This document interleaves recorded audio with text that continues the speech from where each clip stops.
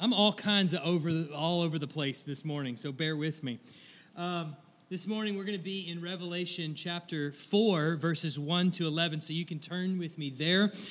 We will be there shortly. We are, all of us, born with certain preferences, certain things that we like and certain things that we don't like. As a dad, I can see this even modeled in my very own children. As I go into their bedrooms, I can see along their walls, they have posters that are put up there, posters of things that they like. They have their beds arranged just the way that they like it. They've got their stuffed animals put there just the way that they like it. And one child that has no stuffed animals whatsoever because he doesn't like that. That's not in accordance with his preferences. That's no different for my daughter. She's 3 years, just turned 3. You walk into her room and she's got her room for the most part set up the way she wants it. She has the clothes outlined the way that she likes it, particular clothes that she likes to wear, particular clothes that she doesn't like to wear and that you can't make her wear. The point is, we all have our preferences. And that doesn't change when we get into our worship services, when we come into our churches. That doesn't change. We all have our preferences. We have certain things we like about the church that we belong to, and we have certain things that we don't like about the church that we belong to. Certain things about the worship service that's just not in accordance with what we like. And then some things that we like quite well, and we'd even tell our friends about. I like this, we do this, it's really great. The question, though, is as a church body, how do we move beyond our preferences into that which is mutually beneficial for the building up of the body as a whole? What are those things that are mutually beneficial for all of us? This morning, we're going to begin a short series on worship. We're going to take a step back from Matthew, from our typical study of Matthew. Since I've been here for the last going on 2 years, we have gone through the book of Colossians, and we have gone through partially through the book of Matthew.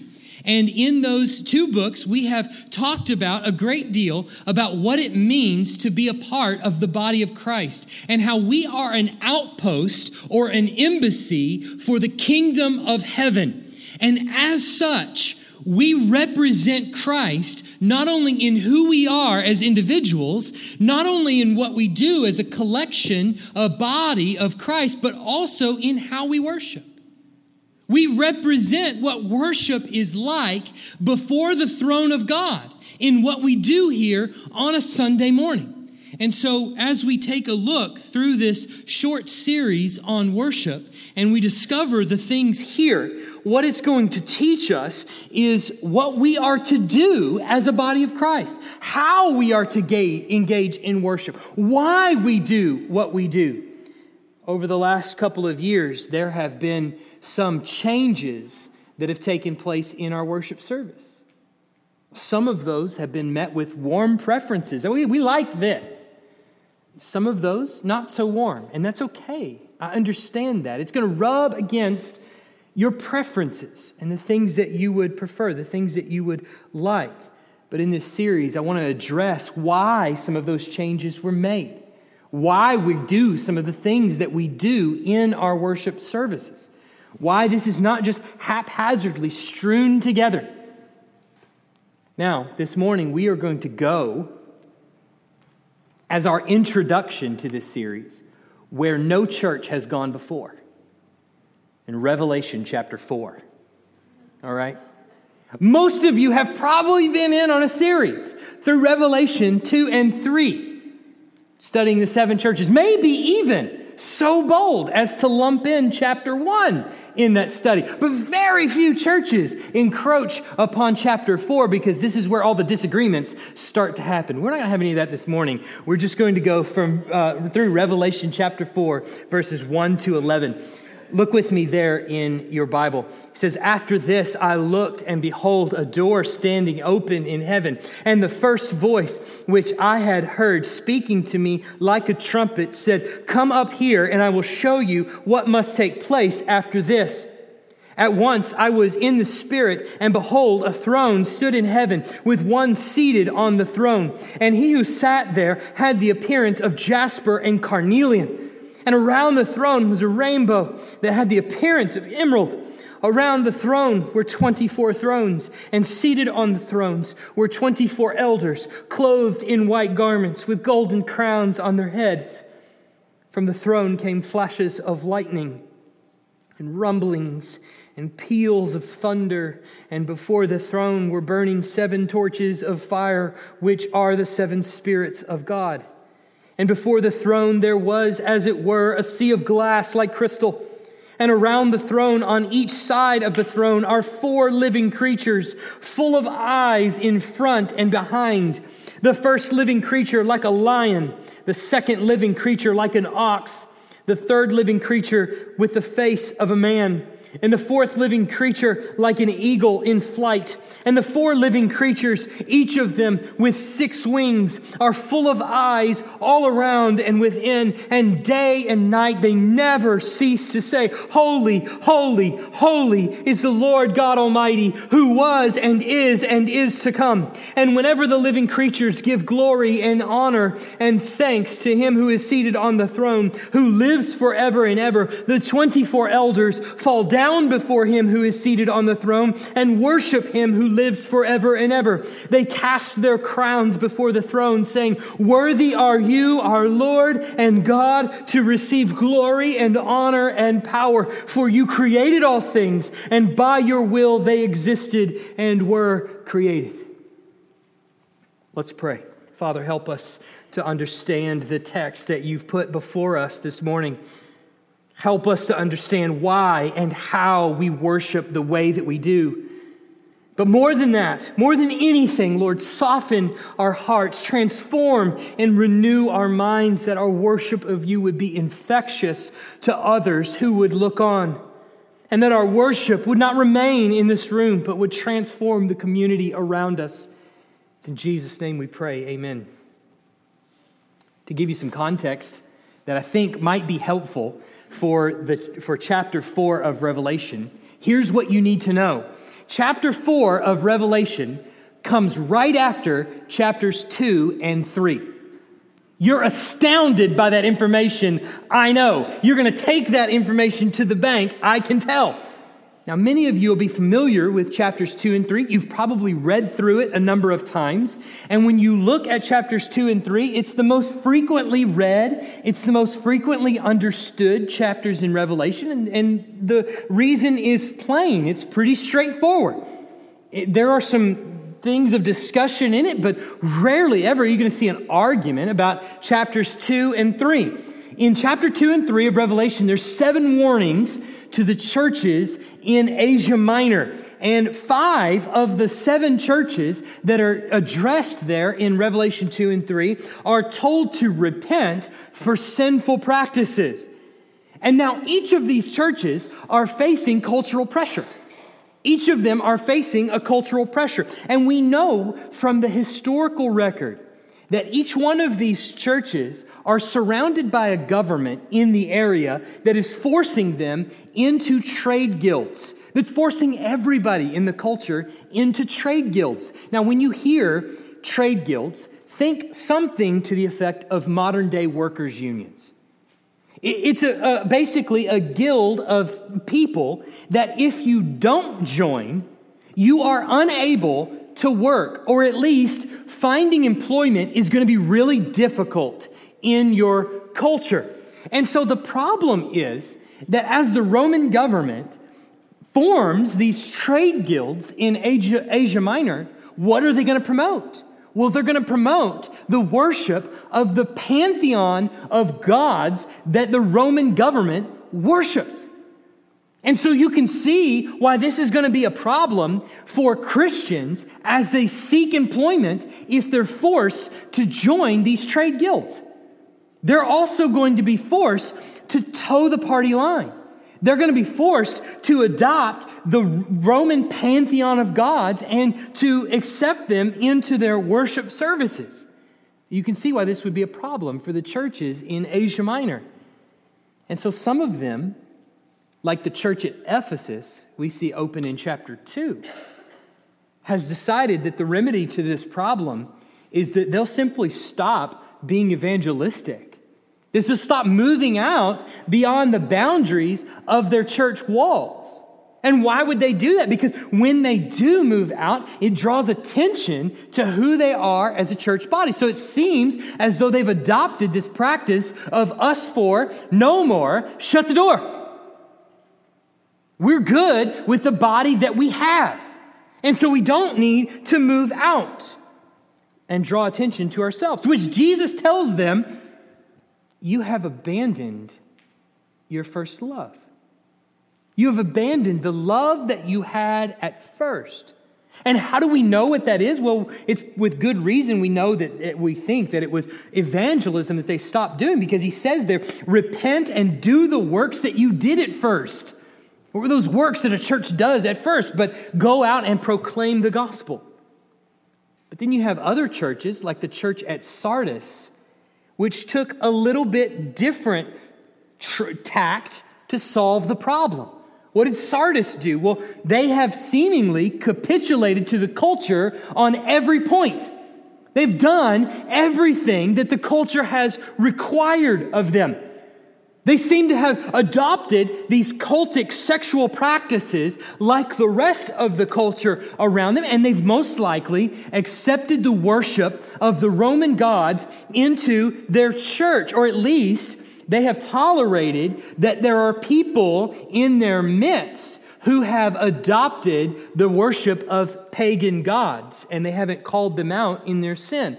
To the point where Jesus actually says that there are only a few people in Sardis who have not soiled their garments, which means they have not sinned grievously by either worshiping idols or have adopted pagan sexual practices. And as such, their church has grown. Irony of ironies. Their church has grown. It seems as though the culture around them, the Sardian culture, looks at that church and says, that's a good church. That's a church that's warm and welcoming and friendly and inviting. That's a church that is okay to be a part of if you want to work in this community. And they're going to receive very little cultural backlash for the way that they go about their worship. But Jesus says that you have the reputation of being alive, but you're dead. I don't think we have to stretch very far to see this very same thing playing out today in our culture. That's why those two chapters are so prominently taught in our churches so often. But then the question is, what's the remedy for these churches? What's the remedy? How are these churches to address the problem? Well, the five that seem to be representing Christ poorly, that are called out there in chapter 2 and chapter 3, are told very plainly, repent. 2 of the churches are not told to repent. In fact, they're told to endure the persecution that's coming. Endure the persecution that's coming. To be faithful unto death. But you see, there's a problem here. How are these churches expected to hold up under the cultural pressure? How are they expected to turn from their sinful practices? Mind you, the faithful churches, particularly Smyrna, are told they're about to suffer. You're about to suffer. And the churches that have caved to the cultural pressure, the churches that have adopted sinful practices in their worship services, seem to be rather successful. Sardis seems to have the reputation of being alive. Laodicea is wealthy beyond all imagination. So it's working out so well for those who are in the midst of sin, and yet for those who are faithful, they're told, be faithful to the end, you're going to die, and you're going to suffer unto death.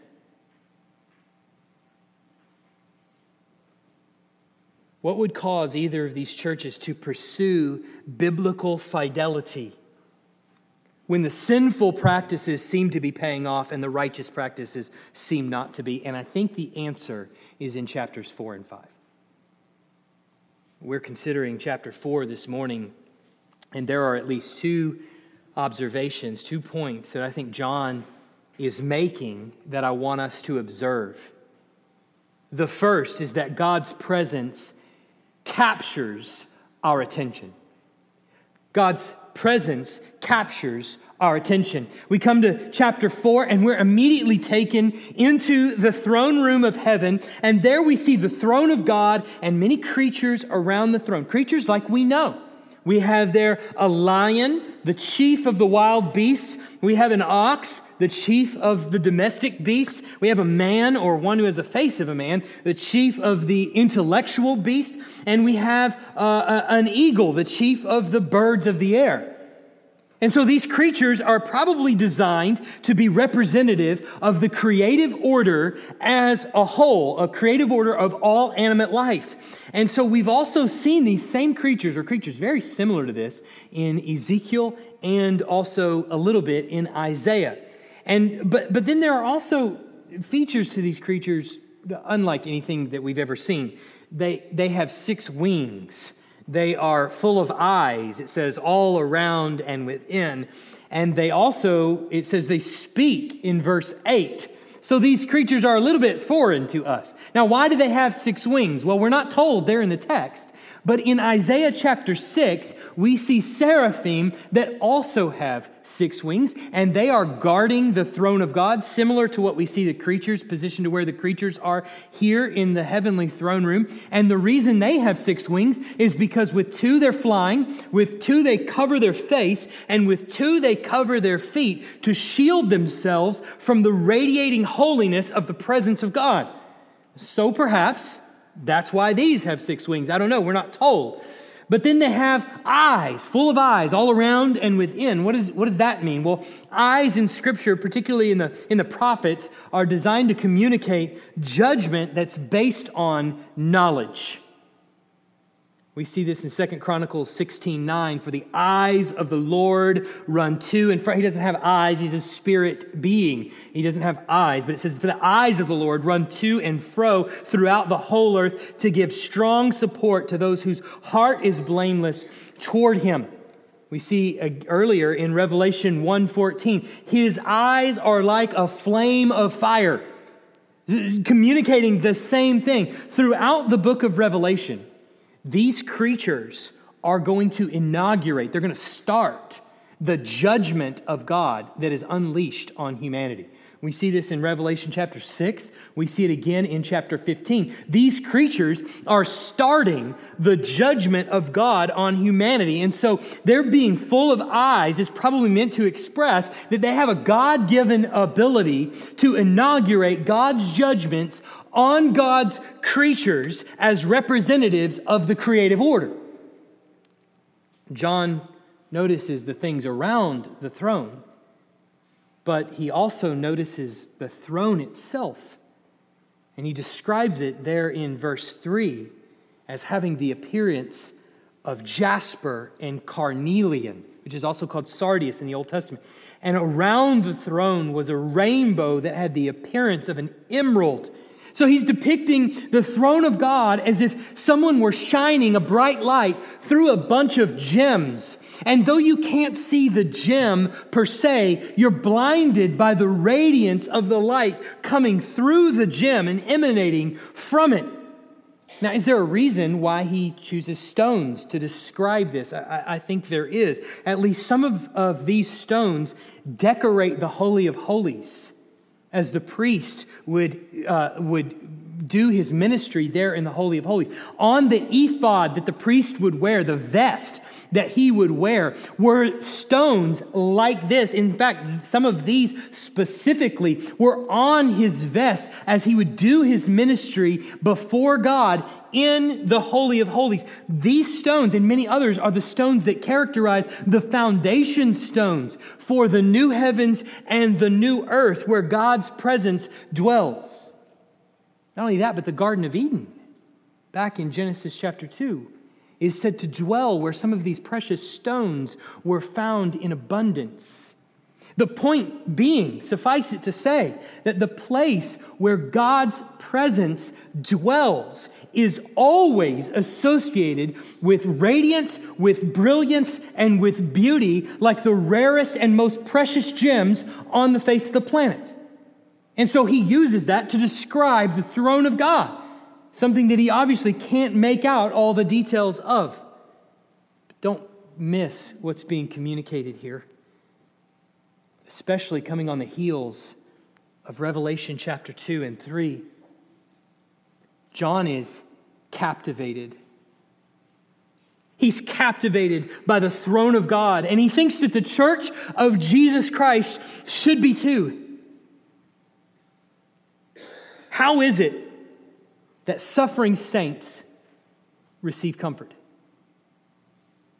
How does a suffering saint receive comfort?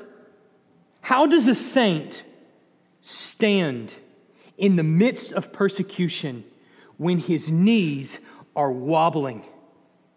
How does he stand?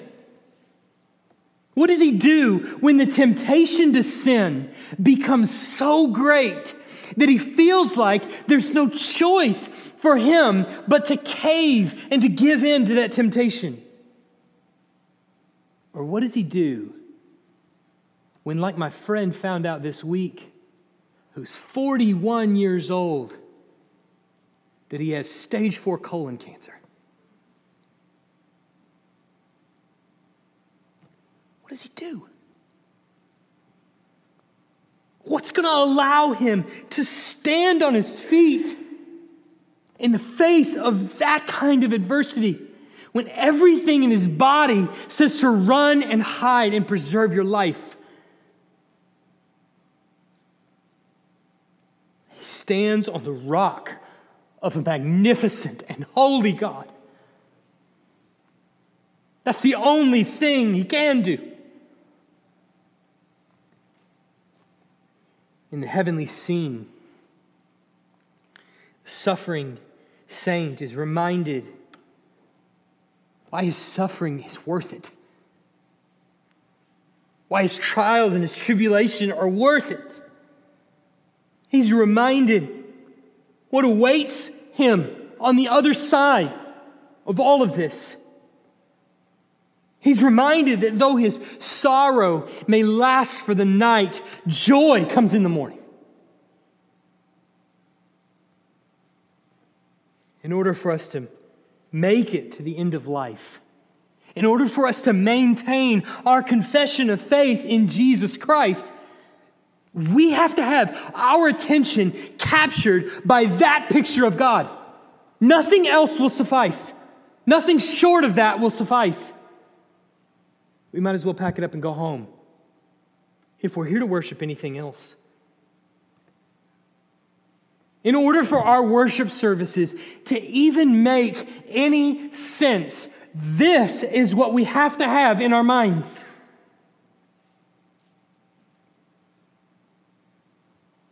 That's the reason our worship makes no sense to unbelievers. They may come in here, they may be in here right now, and they look at the songs that we sing. They look at the sermons that we preach. That we come here and we listen to somebody. That we gather together as a body. That we encourage one another. That we edify one another. What in the world is going on there? It makes no sense to them. Because in their minds, they don't have this picture of God. That's the only things that brings us together in worship. And it's the only reason why worship even makes any sense, is if this is the picture that we have. I would tell you, if that's you, if you're here and you're thinking, I was just here to check this out, but this does not make any sense to me. Let me tell you the passage that we just read. The throne room of God is one day where we will all stand and give an account for our life. And this is the God that we're going to meet there. A God whose holiness and radiance, we have to shield our eyes. And our sin is going to become evident. The question is, do you have an advocate? For those who place their trust in faith in Christ, He is our advocate. He stood in our place and took the wrath of God so that on that day He can stand as our defense attorney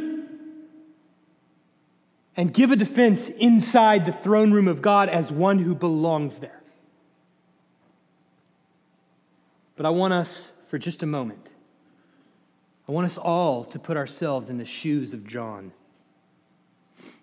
I want us to just all think about this for just a second. Let's just pretend for just a moment that we're in the midst of your everyday worship service at Emmanuel Baptist Church. We're singing songs, we're praying prayers, we're hearing sermons, we're taking up an offering, hopefully. We're doing all the things that we would normally do in our worship service. And all of a sudden, something very strange happens. That inside, I don't know, the control room of heaven or something like that, a switch is flipped on. And every single one of us, as we are singing our songs, the building around us totally disappears. The roof totally disappears, and all of a sudden we're surrounded by a chorus of angels singing the exact same song that we're singing. And all of us, whether we look to the side, to the left, to the right, above us, below us, everywhere, there is a chorus, a legion of angels, all singing the same songs that we're singing, and all facing forward. And what we see in the distance, in the before us, is the throne of God Himself. The throne seems far out there, and yet strangely it feels very close. That it's further than we could actually touch, but somehow strangely we can make out all of the details like John describes here in the throne room. Suppose during this time you hear a voice emanating from the throne. It's the voice of God Himself. And for just that moment, every single one of us, all seeing the same things, are right there in the throne room of God, surrounded by a chorus of angels. How would it change your worship? How would your worship in that moment change? What would you think? What would you do? How would your songs be sung?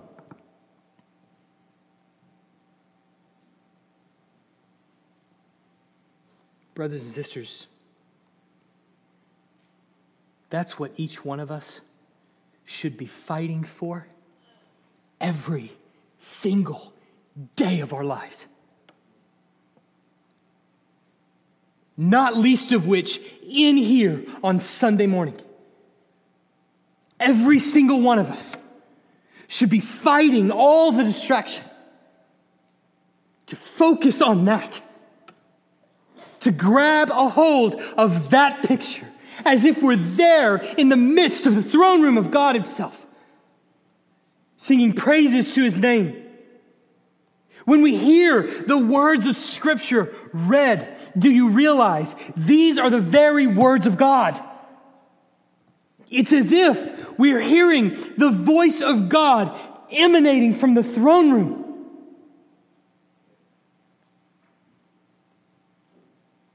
The picture that John paints in Revelation chapter 4, it tells us that no matter what we do in this room, no matter how long we spend, No matter how many songs we sing, no matter what kind of songs we sing, we're in no danger of overdoing it. We're not going to shoot past the throne room. There's never going to be a point when we die and we stand in front of God that we look around and we go, man, I wish our church and my pastor hadn't made such a big deal about this. Can you imagine that day when you stand before God? You're going to wish you had spent more time in worship. You're going to wish that you didn't make some of the decisions that you made.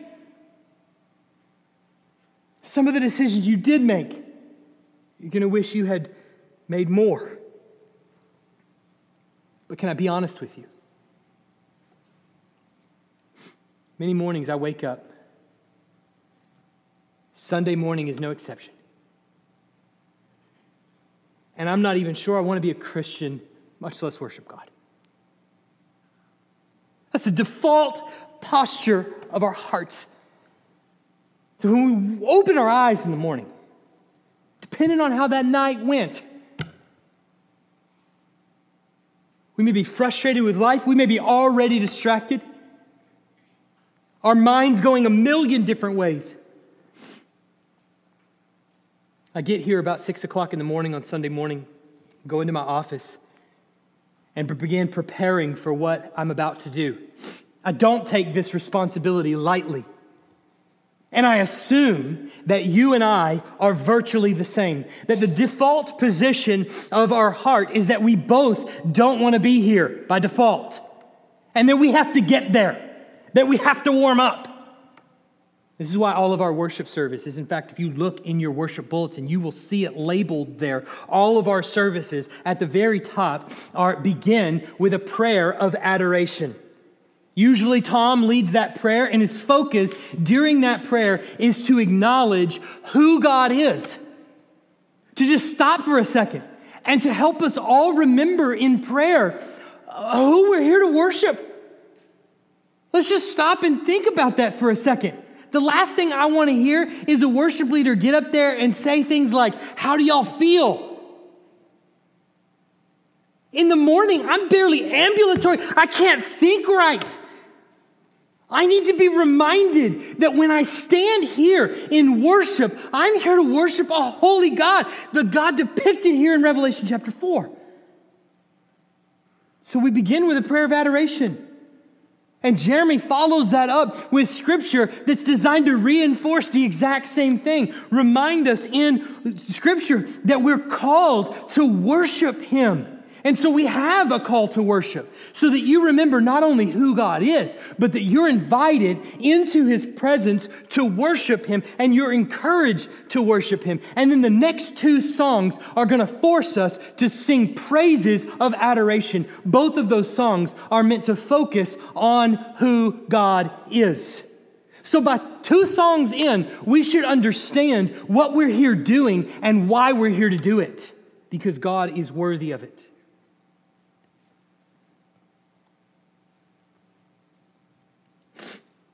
Brothers and sisters,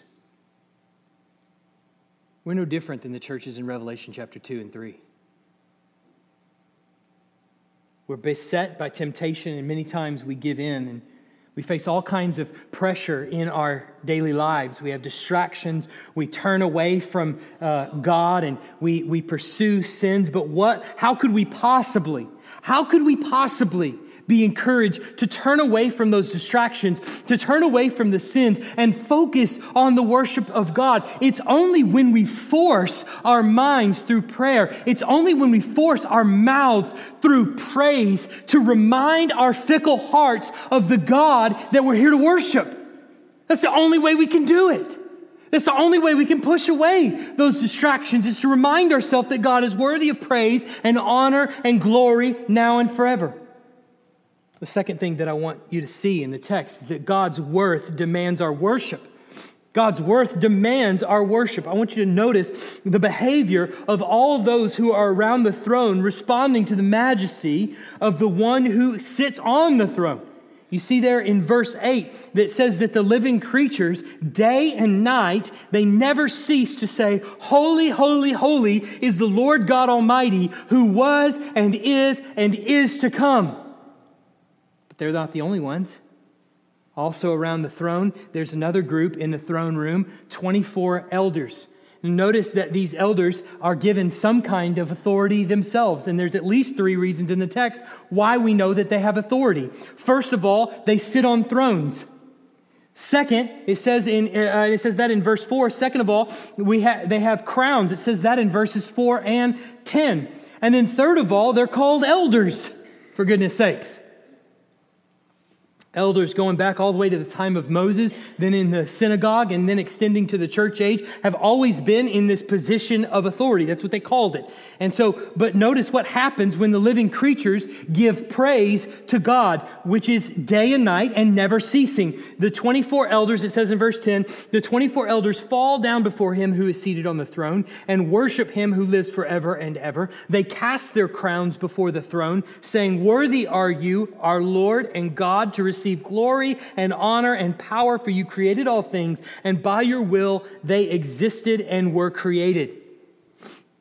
Now, the praise that we see offered here before the throne of God is where we get our understanding of what worship actually is. And so I want to give us a definition that'll be a working definition for us as we talk about what worship actually is. Worship is the expression of the worth of God based on a proper understanding of who He is. Worship is the expression of the worth of God based on a proper understanding of who He is. Now, we'll work with that definition for now, and we'll modify it, we'll add some things to it, and we'll have some other considerations as we go, but it'll suffice for us this morning. But this is why you and I are here. We are not here primarily to learn things, although we do learn things in worship. If in order to worship God, we have to understand who He is, we have to understand and learn things in order to worship Him rightly. But we're not here primarily to learn things. We're not here primarily to evangelize the lost, although we do evangelize the lost as we gather together in worship. We're not here primarily to fellowship with one another, although we do fellowship here. We are here primarily with our hearts, with our minds, with our bodies, to ascribe worth to God simply because He's worth it. That means that we fight our wandering minds. I'm under no illusion that I can hold your attention for that long. But it's worth it to fight our wandering minds. The wandering mind that you were given is not a product of God's creation, but a product of the fall. You fight your wandering mind even in things that you really enjoy. You fight your wandering mind during Alabama football games. You fight your wandering mind while you're watching TV. You fight your wandering mind when you're doing things that you really enjoy.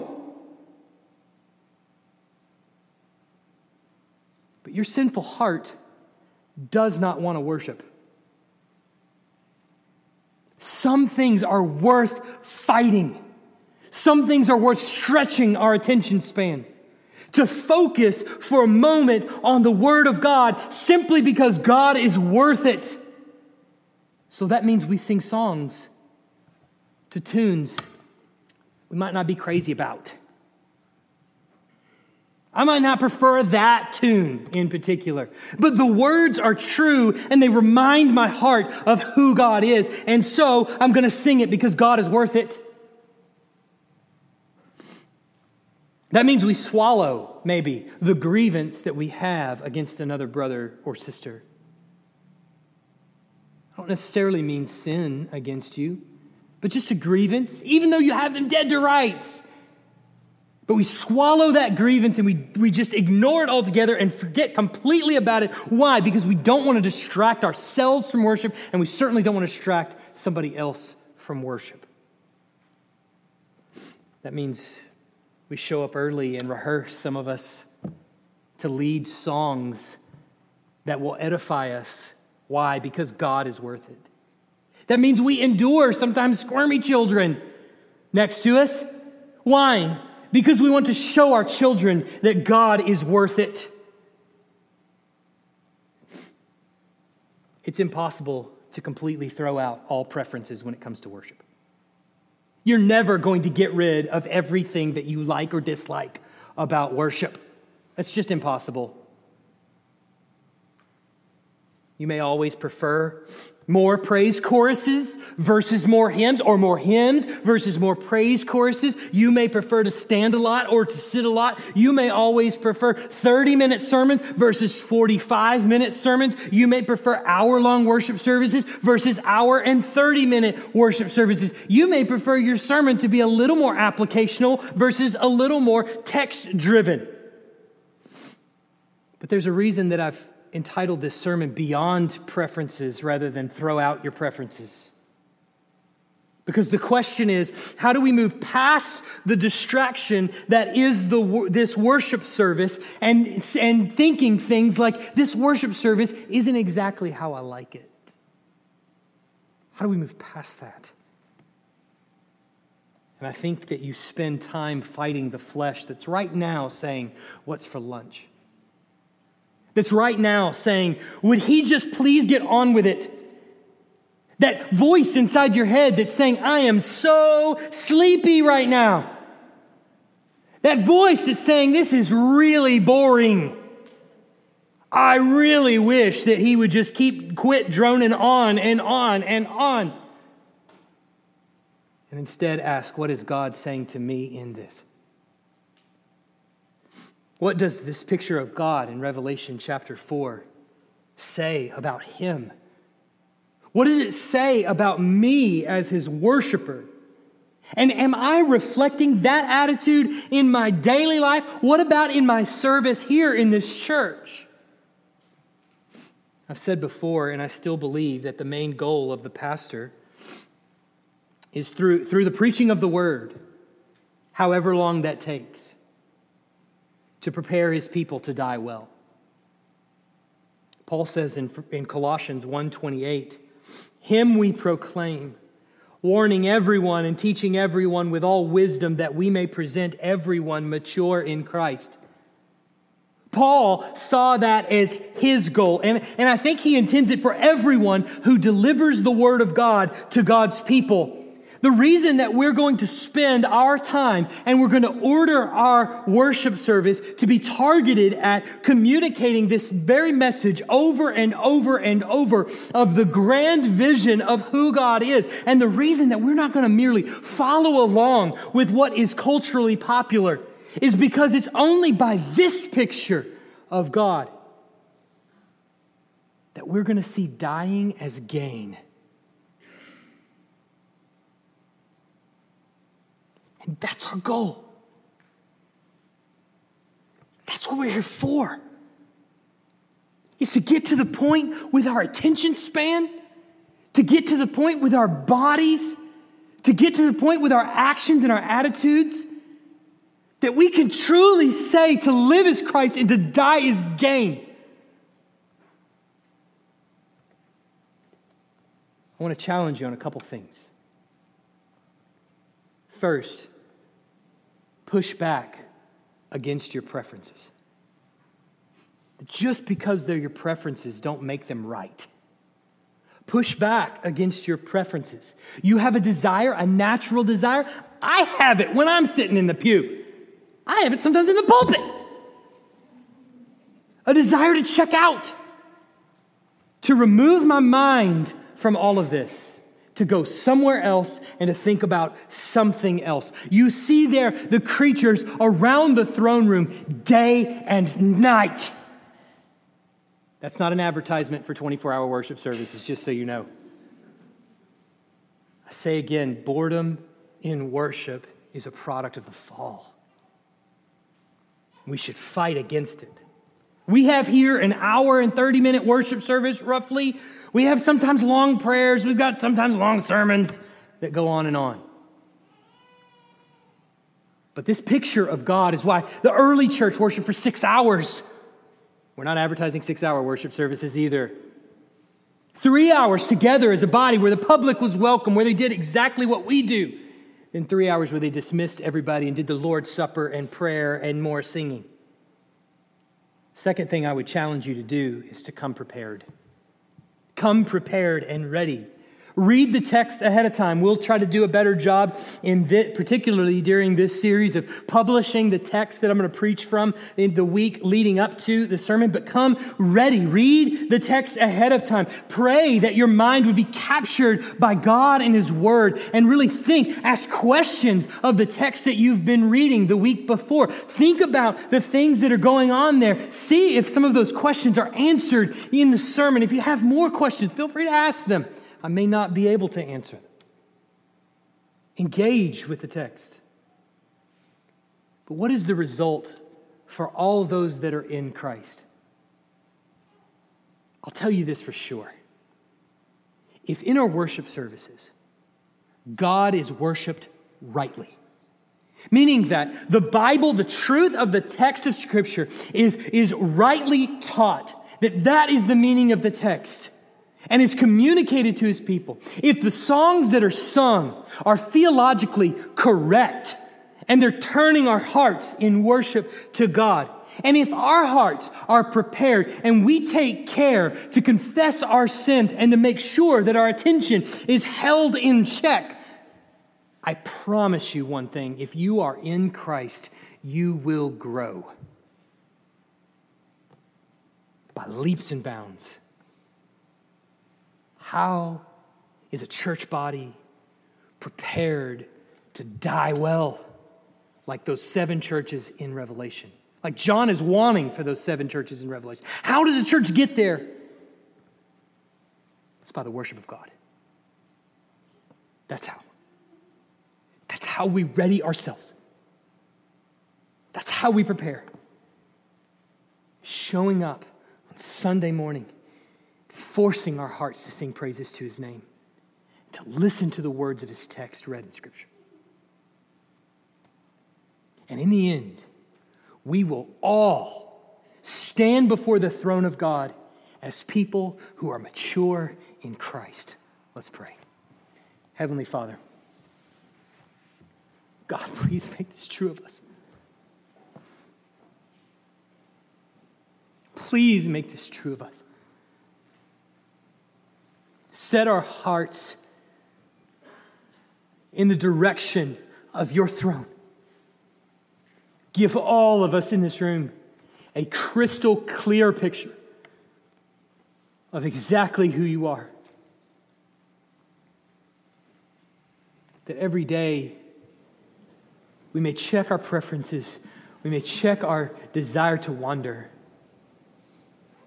And we may say about both of those things that they pale by comparison to the God of the universe. And that in you is a treasure far beyond anything that we could have here on earth. That in you is beauty and justice and righteousness and holiness and wisdom and purity and love. That we may fall on our face every single day, not least of which Sunday morning, and worship the God who's there, who loves us enough to send His Son to die for us. What a treasure we have in the God that you are. May that be the beat of our song. May that be our chorus. May that be our preference. Pray for this offering that we're going to take up. Lord, may it be to the building up of your body here, your body abroad. May it be to the furtherance of your kingdom as the gospel goes out to the nations. In Jesus' name we pray. Amen.